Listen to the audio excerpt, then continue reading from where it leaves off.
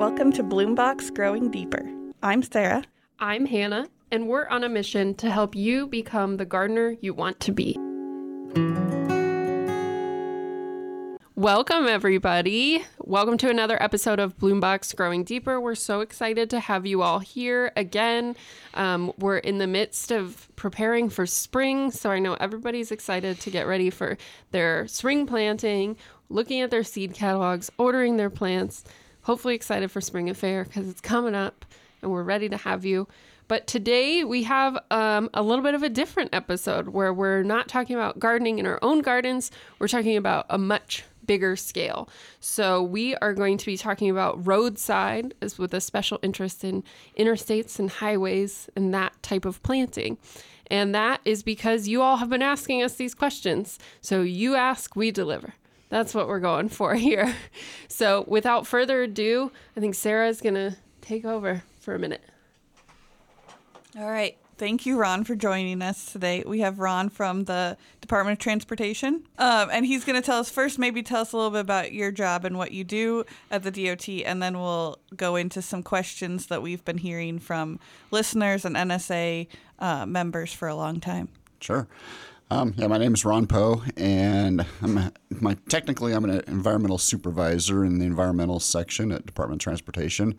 I also serve as our landscape architect for the department. I manage a group. Our unit is called the Roadside Development and Compliance Unit, where I have 9 staff working with me. And we're responsible for landscape planning, landscape management for our highway system, as well as erosion control design, water quality planning, water quality permitting. We also have environmental compliance and noise, air, and hazardous material programs underneath my purview. So we're involved in a lot of different stuff, and roadside management and planting and the grasses and whatnot that we put on the roadside. That's just one small piece of the work that we do in our group. Just a little bit about DOT, I guess. We're the Department of Transportation. We divide the state into 8 districts. And that's for the purposes of maintenance and construction of our highway system. Within those 8 districts, personally, I work in our central headquarters, so we're developing policies, procedures, as well as we review all the projects going out for bid for our highway system. And then we're responsible for all the seed mixtures and whatever we're going to be putting on those projects. The mission of DOT is to provide the best possible transportation system for the movement of people and goods. And with that, obviously making sure we have a safe highway is our number one priority. But me personally, my goals with the department are to basically keep up with the work that my predecessors have done. And the people that hired me, they were responsible in the 60s for turning our roadsides from brome into native grasses. And so I felt I've continued that work that they started, and that's still our mission today is how do we get brome off the right-of-way and how do we get more natives out there. Yeah, it sounds like we are talking to the right person, because that is something we hear a lot in our world. We work with native plants and getting more of them in the world. And so we get a lot of questions about, well, how come we can't just plant a prairie in every ditch? And it's good to talk to somebody who can say that's important and we value that. We also have to keep drivers safe and we have to keep traffic moving. So the first question we wanted to ask you is, how does the DOT work to cultivate or value native plants? And I think you touched a little bit on that, but then what are some of the challenges to using native plants in the roadside plantings? I guess, to throw that back, what do you define as native? And that, like I said previously, back before the late 60s, everything was planted to brome for a highway. Mm-hmm. And that, a lot of people still use those species today. And so those are continually creeping onto the roadside. So are we, when we say native, yeah. Are we talking before settlers came to Nebraska or the Ice Age or just the highway as I see it that I'm trying to move to the more warm season tall grass prairie type grasses. That's a great question. We should start with definitions always. So at the statewide arboretum, we have maybe a looser definition of native than some people. Some people go to absolutely must be proven to exist prior to settlement in this county. We work with native to the ecosystem that belongs here. So are we tall grass prairie in the east? Are we short grass prairie in the west? And we work with adapted plants too, plants that maybe weren't specifically found here pre-settlement, but fit the ecosystem and add to the biodiversity. So that's where we stand on native. Yep, very good. Yeah, because we're trying to, my goals are to try and give our traveling public a glimpse of what our prairie heritage is kind of across the state. And we don't have a major budget or anything. We're working within the confines that we have. And so we take it one project at a time as projects are dealt to us and trying to change those grasses over to our native species as we can.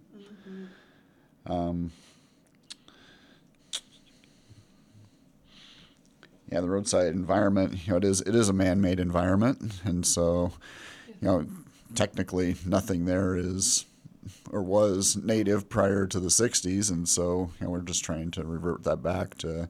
I think my definition is probably very similar to yours, is pre-settlement, and giving people a glimpse of what that could have looked like.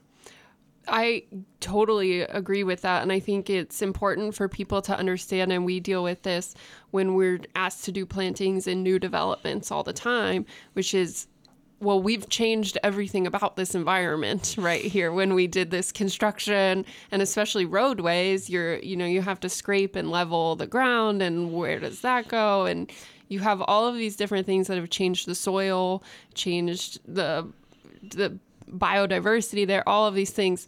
So you can't just turn it back 200 years or something like that, because you have to nurture it through all of those changes.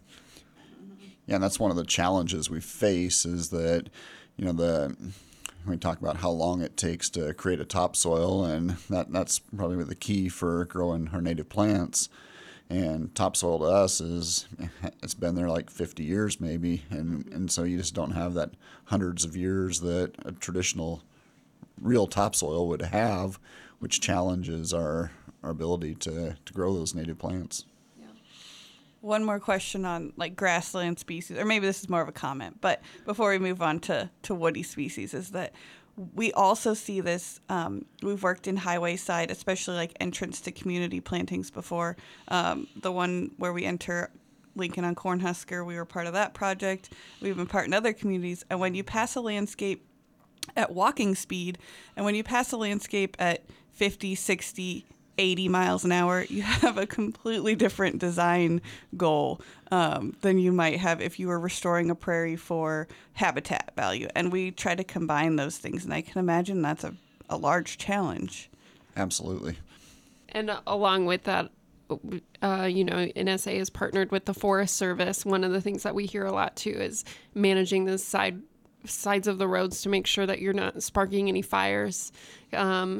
As vehicles go along, they get disabled or something, they pull over, and then all of a sudden the hot engine starts a grass fire, and then you run into all of those problems. So I'm sure we're trying to keep all of these things in mind that sometimes probably are a higher priority than trying to keep a native grassland. Right, and to that thought, we have several different grass mixtures that we use across the state based on the region of the state we're in. But traditionally, we'll have a short grass, highly mowable mixture that goes for the first 16 feet adjacent to our shoulders and in medians. That allows us to maintain that safety aspect, allows us to mow those plants without having issues with plants growing and whatnot.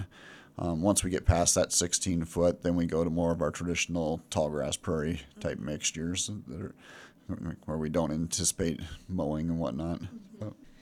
Yeah, can you talk a little bit about the seed mixtures because I looked at I skimmed it.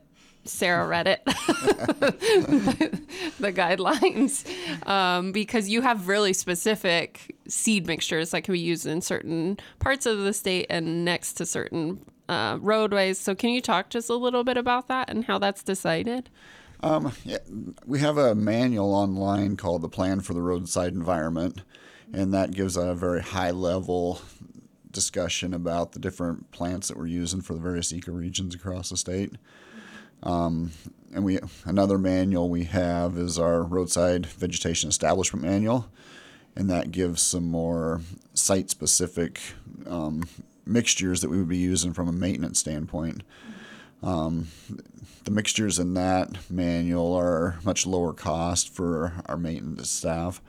When we're doing a new construction project, we'll have a lot more diversity in that mixture, and we'll have a lot, our wildflower count increases significantly and whatnot. So we do have some different mixes that we're using.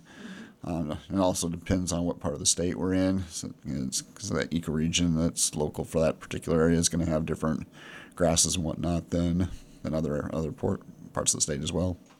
Yeah, if anybody has questions, I did not find it terribly hard to read. There were parts I skimmed that I didn't, weren't pertinent to me, but yeah, they're pretty in depth. It was pretty in depth, but there were parts that really answer some questions. I mean, just on mowing considerations, they don't end at the fall. You have to think about how the debris left behind affects snow, and we're all fresh in our minds what happens when snow drifts where we don't want it. So all of those considerations, I can imagine you end up with a pretty narrow choices sometimes that you can actually make. Yeah, and we put together our manuals are very comprehensive. Our staff that are doing a lot of our maintenance, they're experts at taking care of the roadway. They're not necessarily experts in vegetation. Mm-hmm. And so that's one of our challenges across the state is the staff that we have to do our roadside maintenance. We need to give them all the tools that they can have in order to, and constantly educating them and whatnot to make sure they know what they need to do to take care of those roadsides. All right, so now we want to shift just a little bit to talk about trees, or as Sarah says, woodies. But I just call them trees. And shrubs. Yeah. There we go. So can you talk to us a little bit about how it is decided if trees can be planted along roadways? I talk about this a lot. I go and visit my sister in Arkansas, and I swear it's like they are constantly just hacking back trees from the roadways because they grow trees a lot faster than we do. But there's benefits and drawbacks to having trees along roadways. So how is that decided, and just what are some of the determining factors? Yeah, when I was first hired by DOT, that's what I was hired for, was to do tree planting designs for the roadsides. That lasted up until the early 2000s, and then we really made a shift towards focusing more on the native prairie heritage of our state and actually getting away from a lot of the tree planting. Most of the tree planting that you see along the highways, it's pre 2000 pretty much for our planting plans.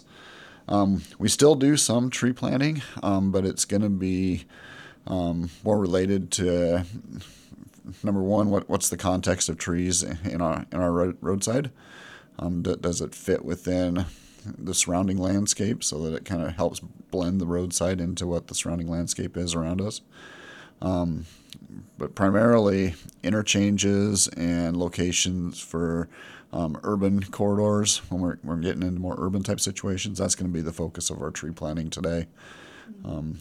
We did a couple recent projects. We did a tree planting plan at the interchange going into Nebraska City, and the west side of Lincoln was another one that we did, and those were based on environmental commitments related to those communities. We currently have a couple projects slated for some work in Columbus as well as Grand Island, where we doing some tree planting as well. But yeah, it's mostly urban, because we feel that our urban areas are kind of where trees belong in Nebraska. But also, some other area, we do a lot of wetland mitigation sites, and so if we're in forested wetland scenarios, then we're doing tree planting for those, and those are all native to our Nebraska wetlands that we're putting into those situations. where the urban stuff will be using a lot more of the ornamentals and cultivated species. For our erosion control, we get into willow staking and do some bioengineering with woodies in that regard. So just doing different things like that to help woodies fit within the landscape better. That makes perfect sense, and I appreciate that because we are a Great Plains state, and trees have a lot of value to us, especially in urban areas, but it's also special that we get to show visitors from the eastern states and their what feel like to us very claustrophobic highways. What it can look like to be out in the open. It's our view, right? Right. And there is a safety aspect to trees as well. We need to make sure that we keep distance away from the roadway free of trees, or we feel we do from a safety aspect. So we don't have, in case cars do go off the roadway, they're not encountering trees. So Right. I know we drove out to Washington, D.C. once. My whole family did.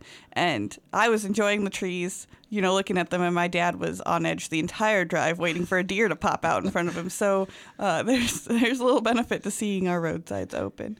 yeah, we did the drive from Lincoln to New York City and going through Pennsylvania and Ohio and whatnot in New York.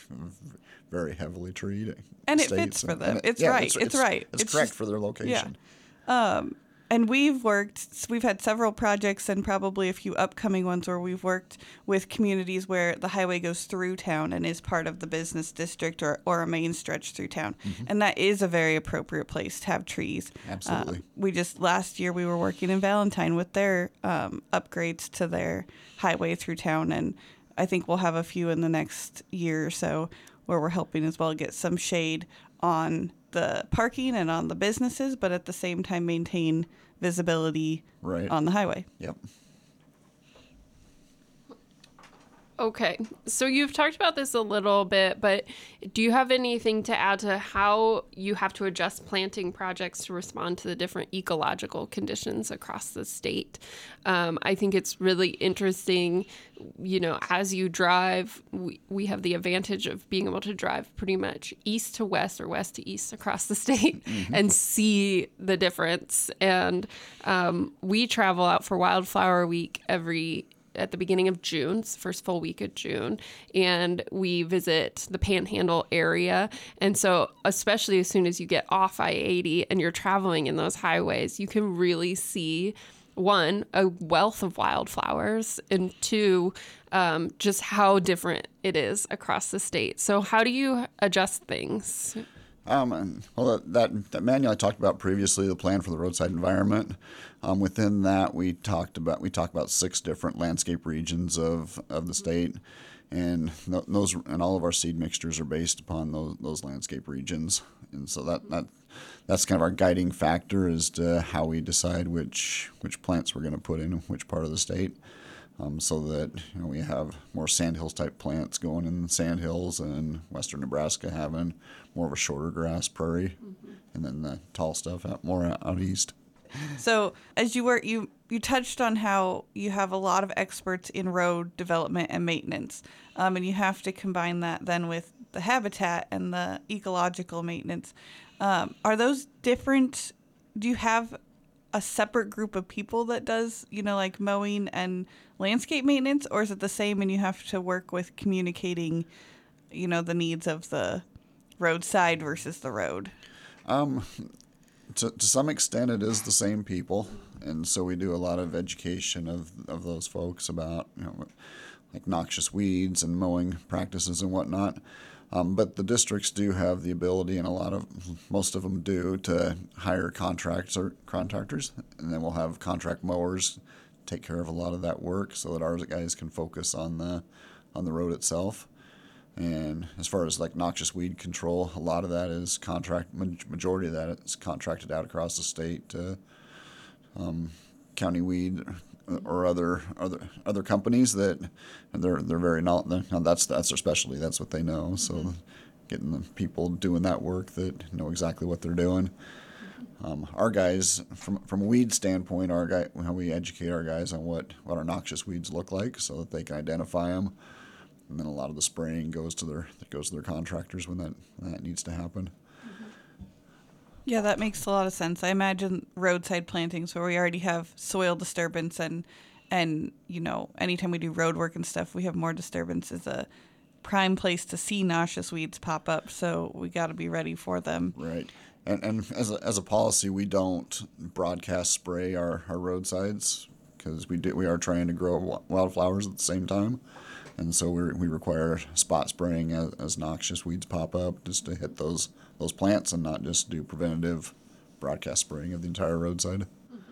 So I've seen that in a lot of states where we just have a boom sprayer going and just nuking everything that's in the way pretty much. Yep. It's not grass. Is there anywhere particularly, or is there a project where noxious weeds have themselves created the barrier to getting a project done, or is it more something that just pops up and needs ongoing maintenance? It's just an ongoing maintenance thing. We haven't had that be a barrier to a construction project or anything. So. But it is something that has to be taken into account. Like for all of our construction projects, we require our hay for mulching to be noxious weed free certified and brome free certified. And then the county weed authorities they'll certify those fields for us to make sure that we're getting pure hay for the jobs. And so that helps us to cut down on spread of those weed species. Wish I could get some of that for my yard. I'm sick and tired of the weeds that come in on my mulch. Yeah. And it's getting harder and harder to find brome-free mulch these days too. So. That's for sure. I can relate. That's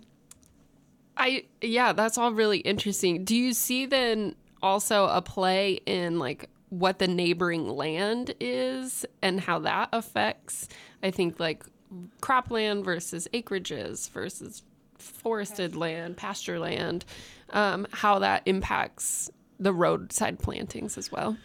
Yeah, that's definitely a concern or something you have to take into account. For instance, we'll have if you start doing plant counts within the roadside, you'll find a lot of bluegrass, and we're not planting bluegrass. It just comes in by wind or whatever from adjacent areas. And the same with brome. We do everything we can to eradicate it, but it's in the neighboring pastures, and it's always going to be there. From a weed standpoint, if we're seeing weeds in adjacent fields, then I think we have a duty to talk to that landowner or let them know, because those are going to travel back and forth between our properties as well. We've had to take, when I first took over the program 20 some years ago, we had to take a hard look at some of the plants we were using. Some of them, they had some invasive tendencies to them. They weren't noxious by any means, but it's just, you'll find things popping up in a neighboring pasture that may have come off the right of way 20 some years ago, and so it's like making sure that we're not using those type plants anymore. Well, I know one of those plants that our colleague Justin has been raising the alarm about definitely has been calorie pear, and how that is popping up, especially on roadsides from neighboring lands, from neighborhoods who planted them, or just, acreages, because for a while there, calorie pear was the tree to plant for flowers, right? And now I know that communities are dealing with it along their roadsides and ditches and right-of-ways. Sure. Mm-hmm. So I think, it goes both ways. And I like that you said, we talk to the landowner, because then, it's going to go back and forth. It's not one way or the other. Yeah, we can get rid of it off the roadside, but if it's still on the neighboring properties, then it's going to be right back again. So Exactly. Hopefully there can be some level of partnership to help take care of stuff. Before we move on. Our challenging woody is probably the eastern red cedar is probably our number one nemesis that we just cannot Ours too. battle. Yeah, I was going to ask if there was a difference or more or less frustration with woody weeds, because that's something that in our plantings that we work with that can be very urban, woody weeds are one of the hardest things to deal with, because an annual herbaceous weed you can deal with, but the constant influx of woody weeds is very hard. Right. And maybe mowing helps with that. Yeah, it helps as long as we can get at them while they're still mowable. They get up to a certain size, and all of a sudden people start mowing around them, and then they're there. So before we move on to kind of our wrap-up questions, I was curious, we've talked about the challenges, but is there any particular project through the state that you're really proud of, or is like a highlight of the success you're trying to achieve in other places? Sure. Yeah, probably the Highway 2 from Lincoln to Nebraska City is probably one of my favorite projects, in that it was probably about 20 some years ago when it was designed and built, and it was just when I was first starting out at DOT. And for some reason, the wildflowers have taken awesome on that job, and today you can still see a lot of the wildflower efforts that we put into that project. And we did some tree planting along there too, and I think a lot of stuff right around Nebraska City, but along the corridor as well. And some of that worked quite well, but mostly is the wildflower plantings along there. Then driving through the sandhills, I love our roadsides in the sandhills, and I could just go out there and just drive just for the heck of it. So I would agree. My in-laws are out west. We drive through the sandhills a lot, and it's a beautiful drive. And that drive to Nebraska City too, I appreciate you highlighting that project because that's a good time frame to remind people of. Sometimes when we work on prairie restorations, the hardest part is communicating that this is not a one-year project.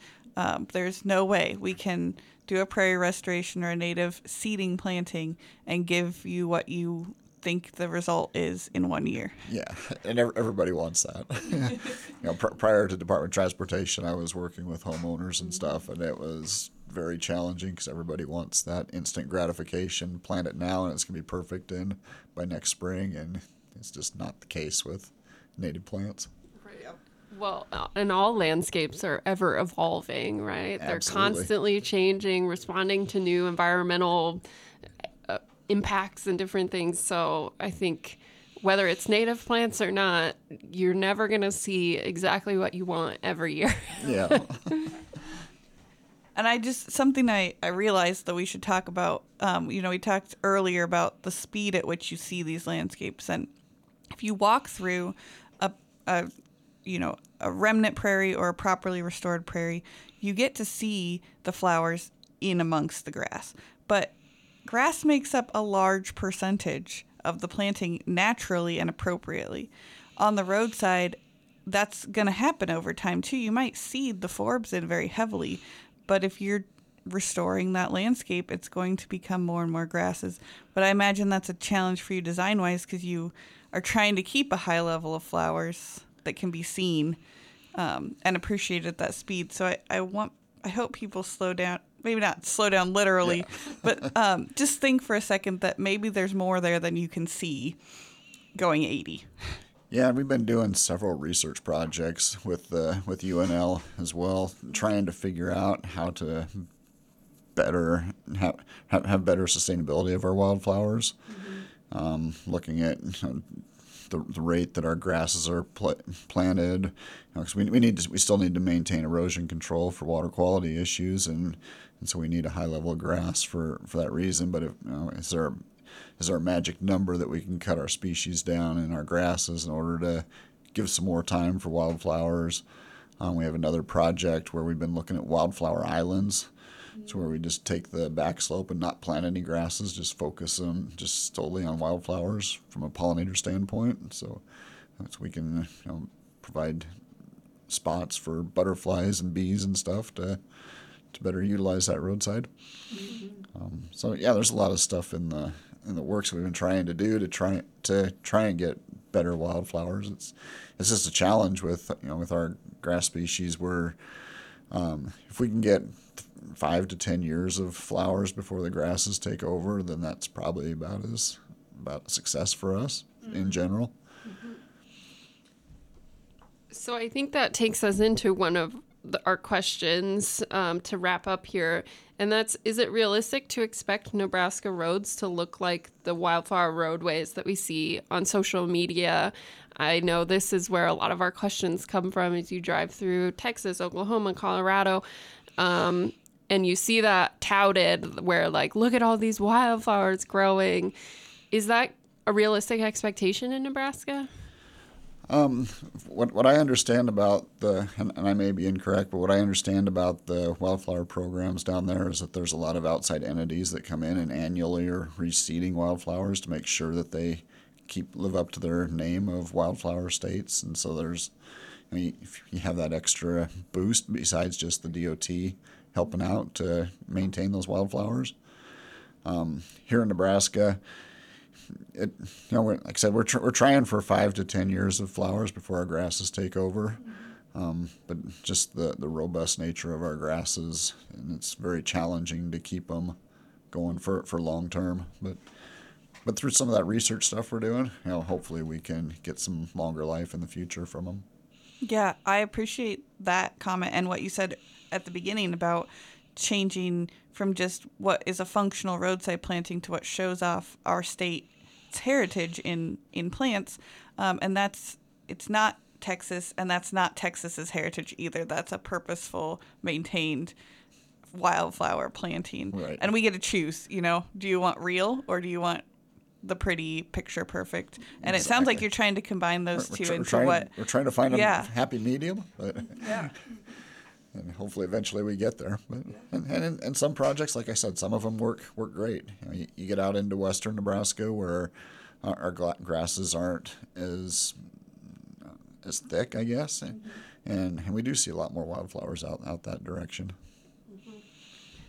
As evidenced by Wildflower Week. Join us Wildflower Week, people, and you'll be able to see all the wildflowers growing along the roadways. So much so that if you're following behind us, keep an eye, because sometimes we're pulling over to look at the plants.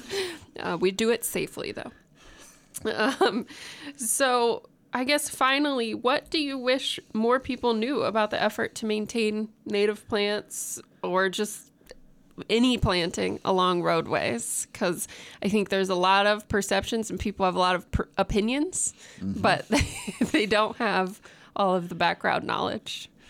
Yeah, that's a tough question, in that a lot of people, they're very much oriented to, it's like they want to see the manicured lawn golf course type roadside where everything's mowed and tall grass is weeds and whatnot, and that may be the right thing in an urban type situation, but out in the highway, we're trying to educate people as to what native grasses are, and like I said at the beginning, my goal is to show people what our prairie heritage is, and a glimpse of that, and if we can do that by educating people, one plant at a time or one drive at a time.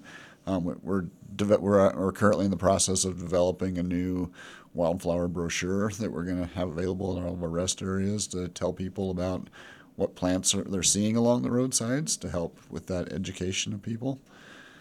And so now we're looking forward to that coming out here early this summer, hopefully. So our final drafts, hopefully it's going to be ready to go for tourism season.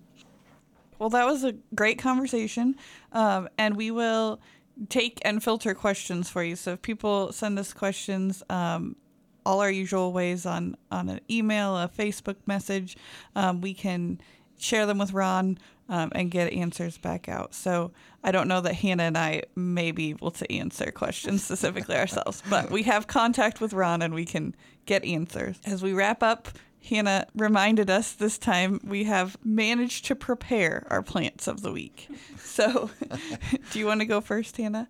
Okay, my plant of the week is my Christmas cactus, and that is because it's somehow blooming again.